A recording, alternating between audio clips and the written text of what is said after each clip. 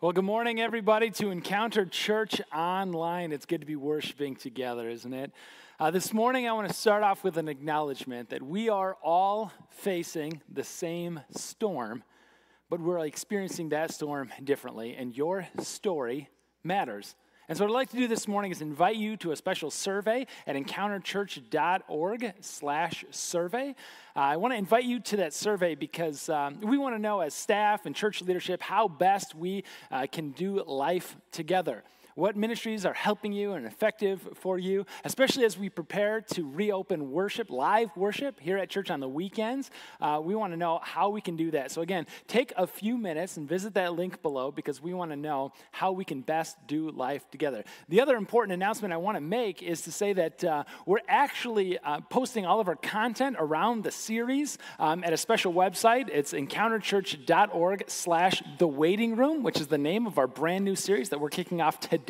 And for the first time ever, we actually have a kids companion that's coming alongside within that. So it's got some fun games and some crafts to do within that companion. It's a quick printout, and the kids can do that while you're worshiping and learning and growing during this time, this message together. We also have small group questions and reflection questions, again, at encounterchurch.org/thewaitingroom, the name of our brand new series. We're kicking it off today where we're talking about what it means to when you're forced to wait, when you refuse to wait, when you're choosing to wait, and then when you're just plain tired of the wait. You see, the idea behind the series is that we live in a world of frozen dinners, instant coffee, and powdered orange juice. And we don't like it, but what we don't like even more is waiting. And so we tolerate it, we put up with it.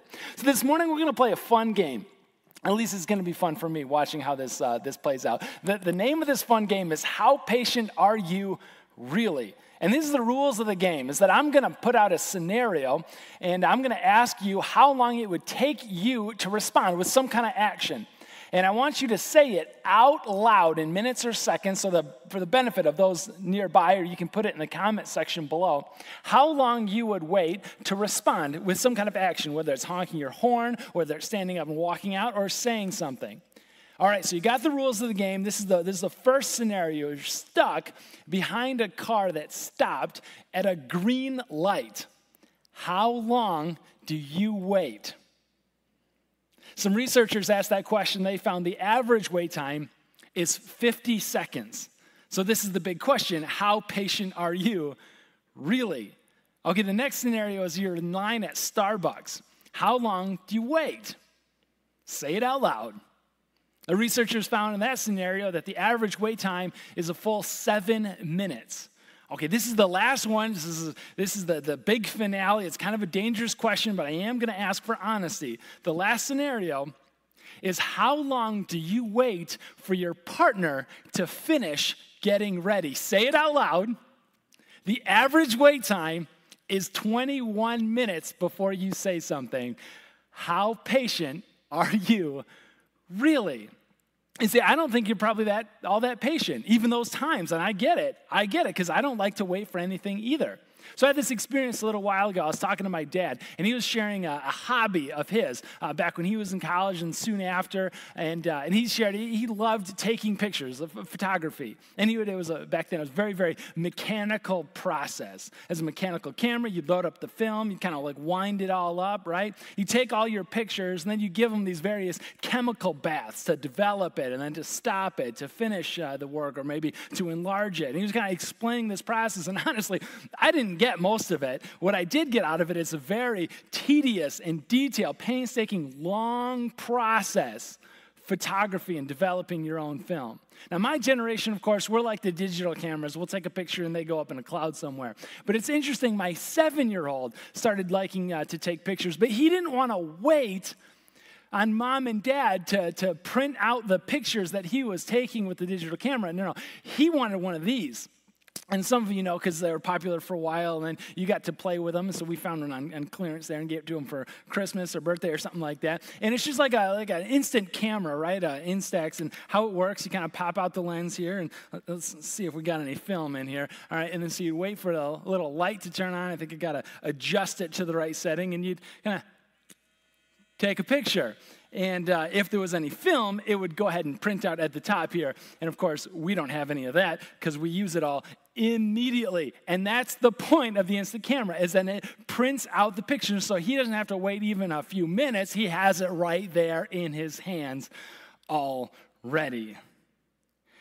How patient are you in the waiting is what we're going to ask this morning. Actually, more precisely, we're going to ask this simple question, is what should you do when you are forced to wait?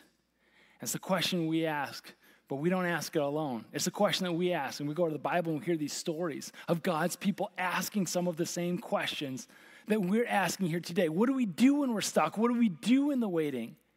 Is this all just plain wasted time? I don't think it is. And so I invite you to turn to the book of Habakkuk.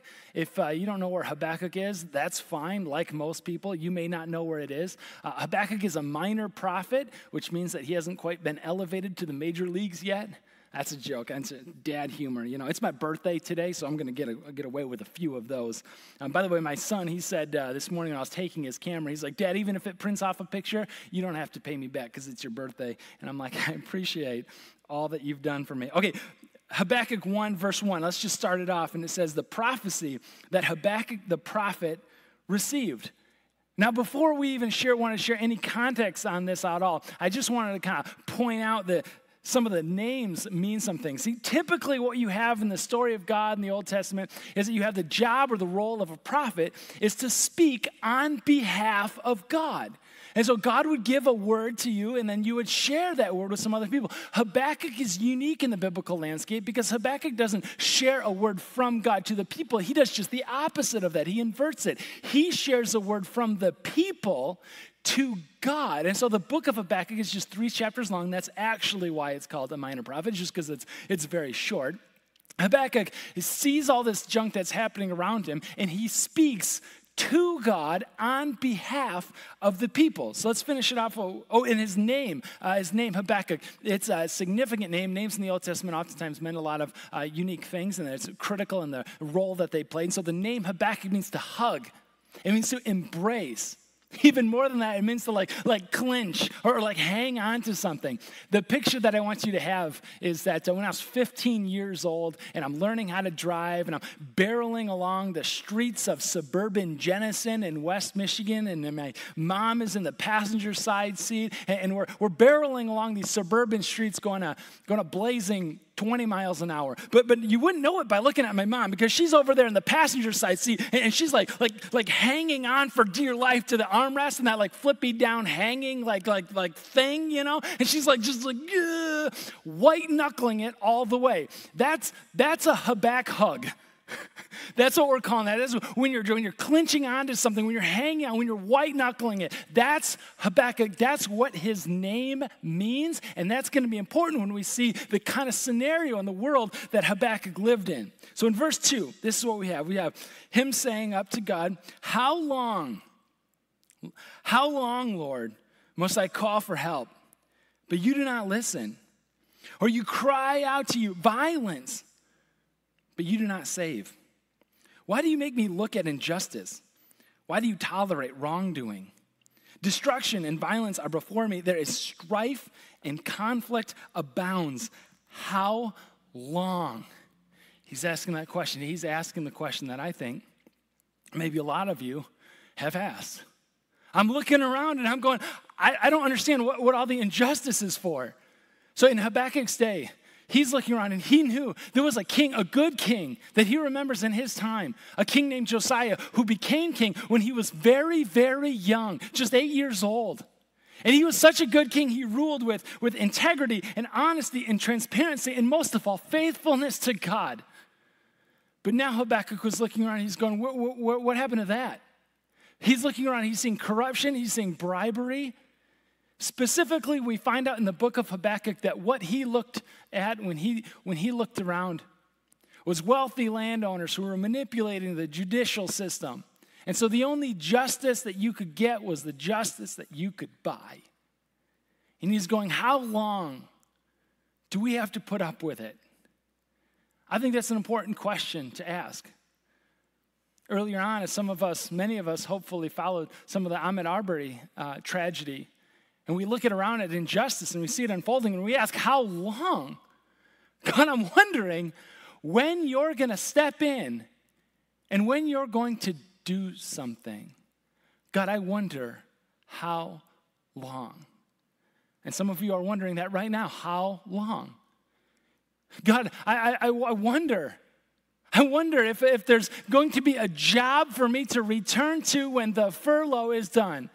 Or God, I'm a graduating college student, and in the world that I'm graduating into, I wonder if I'm ever going to be able to get a job in my field. I wonder if I'm ever going to get one of those fancy jobs with the benefits, whatever those are.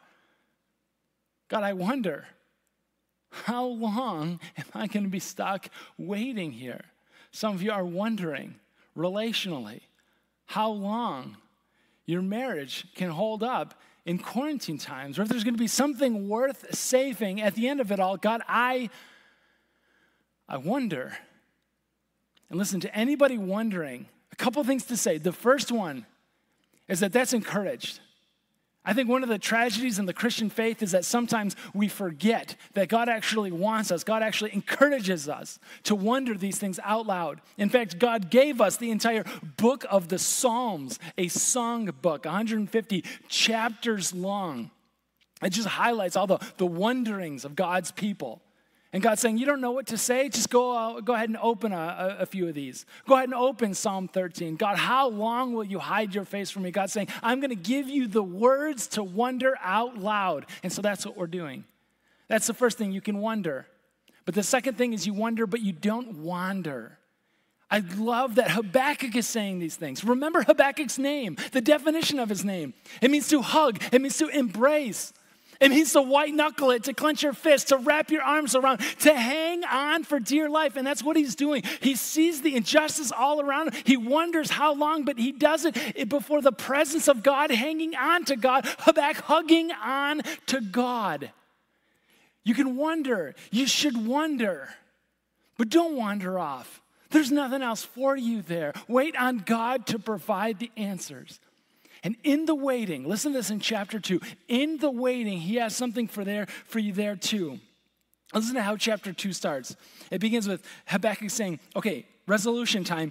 I will stand my watch and station myself on the ramparts. Now, I love that phrase when he says rampart. I had to look it up too. Maybe you don't know. But the ramparts is like the top of a wall. It's important because the ramparts where you could stand on the wall and you could look out and you could see outside of the city. You could see whatever threats or invaders are coming. But you could also turn around on the wall and look down and see within the city to check on the status and to check on the welfare of the city on the other side internally.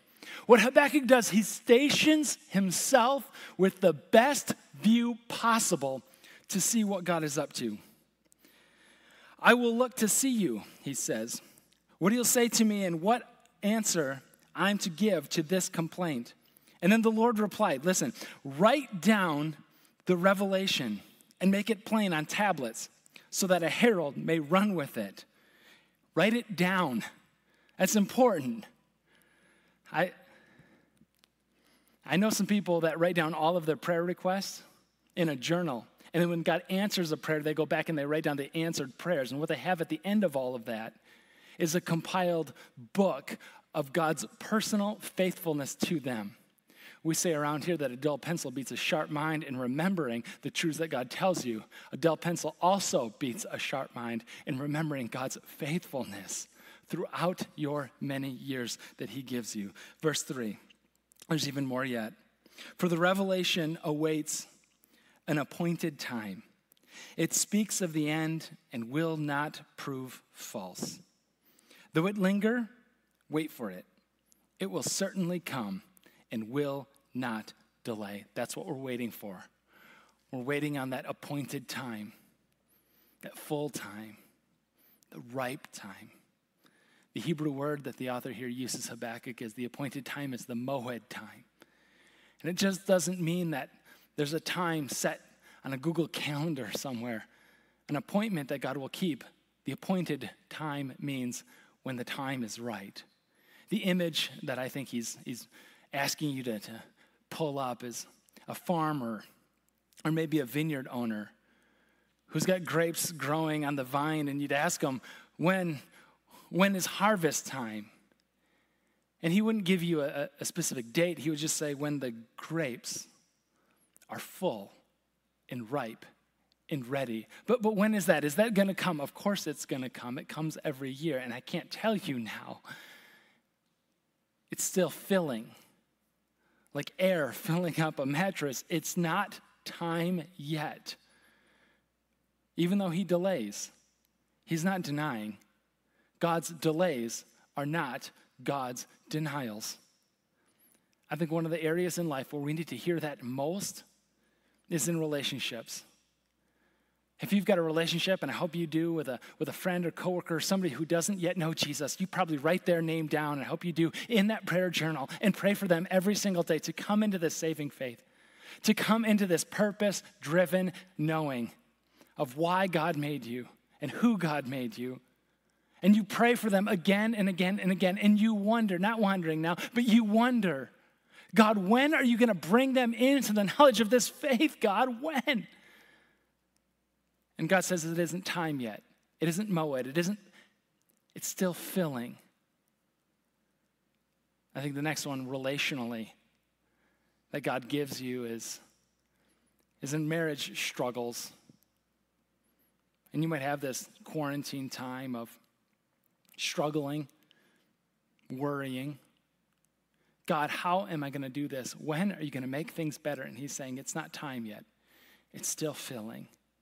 And the last one is just, when I talk to some of the single folks around here at Encounter, and many of them, sometimes they just really, really want to be in a relationship, and they would settle for the wrong kind of relationship rather than waiting on the right one. And you just need to hear God say that your time isn't now yet. Single is still a whole number. If you can't be complete without somebody, you will not find completion with someone. It's not time, it's still filling. The time isn't ripe yet. And you need to hear now, that God's time is still coming. That if it's not God's timing, you can't force it. If it is God's time, and when it is God's time, you can't stop it. So encouraging. But he's not done yet. What do we do? I made them all start with W's to make it a little bit easier for us. When we're forced to wait, what do? We wonder, but we don't wander. When we're forced to wait, we also wait for the fullness of time, the appointed time, the ripe time. And lastly, and this is probably the hardest one, and I'd argue too, it's the most important one, is that we worship through the waiting. Habakkuk is just 3 chapters long, and listen to how he begins the 3rd chapter. It's going to get a little weird. Hang with me here. Chapter 3, verse 1. A prayer of Habakkuk the prophet on Shigionoth. If you're in a Bible, reading the Bible in a year, like a reading program, this is the kind of thing that you just skip over right away. Oh, I don't want to do that this morning. I want to highlight that word that we'd otherwise just skip over because I think it's hugely important. A Shigionoth, we had to look it up, it's a musical term. A Shigionoth is a particular style or genre of music. It isn't a slow love song. No. It's noted, it's marked by the rapid changes to rhythm and time. It's like jazz, it's like hip hop. In his context, a Shigionoth is like a praise and a worship song. It goes quiet, it goes slow, it gets loud, it gets fast. These are songs that they would use to sing and even dance before God. And I think, why in the world? He sees no resolution to the things that he is struggling with, to his wonderings before God. He sees no resolution whatsoever, but yet he goes to God in worship, singing and dancing. Listen to some of the very last words of Habakkuk the prophet in verse 17. He writes that though the fig tree does not bud, and there are no grapes on the vines, though the olive crop fails and the fields produce no food, though there are no sheep in the pen and no cattle in the stalls, yet I will rejoice in the Lord.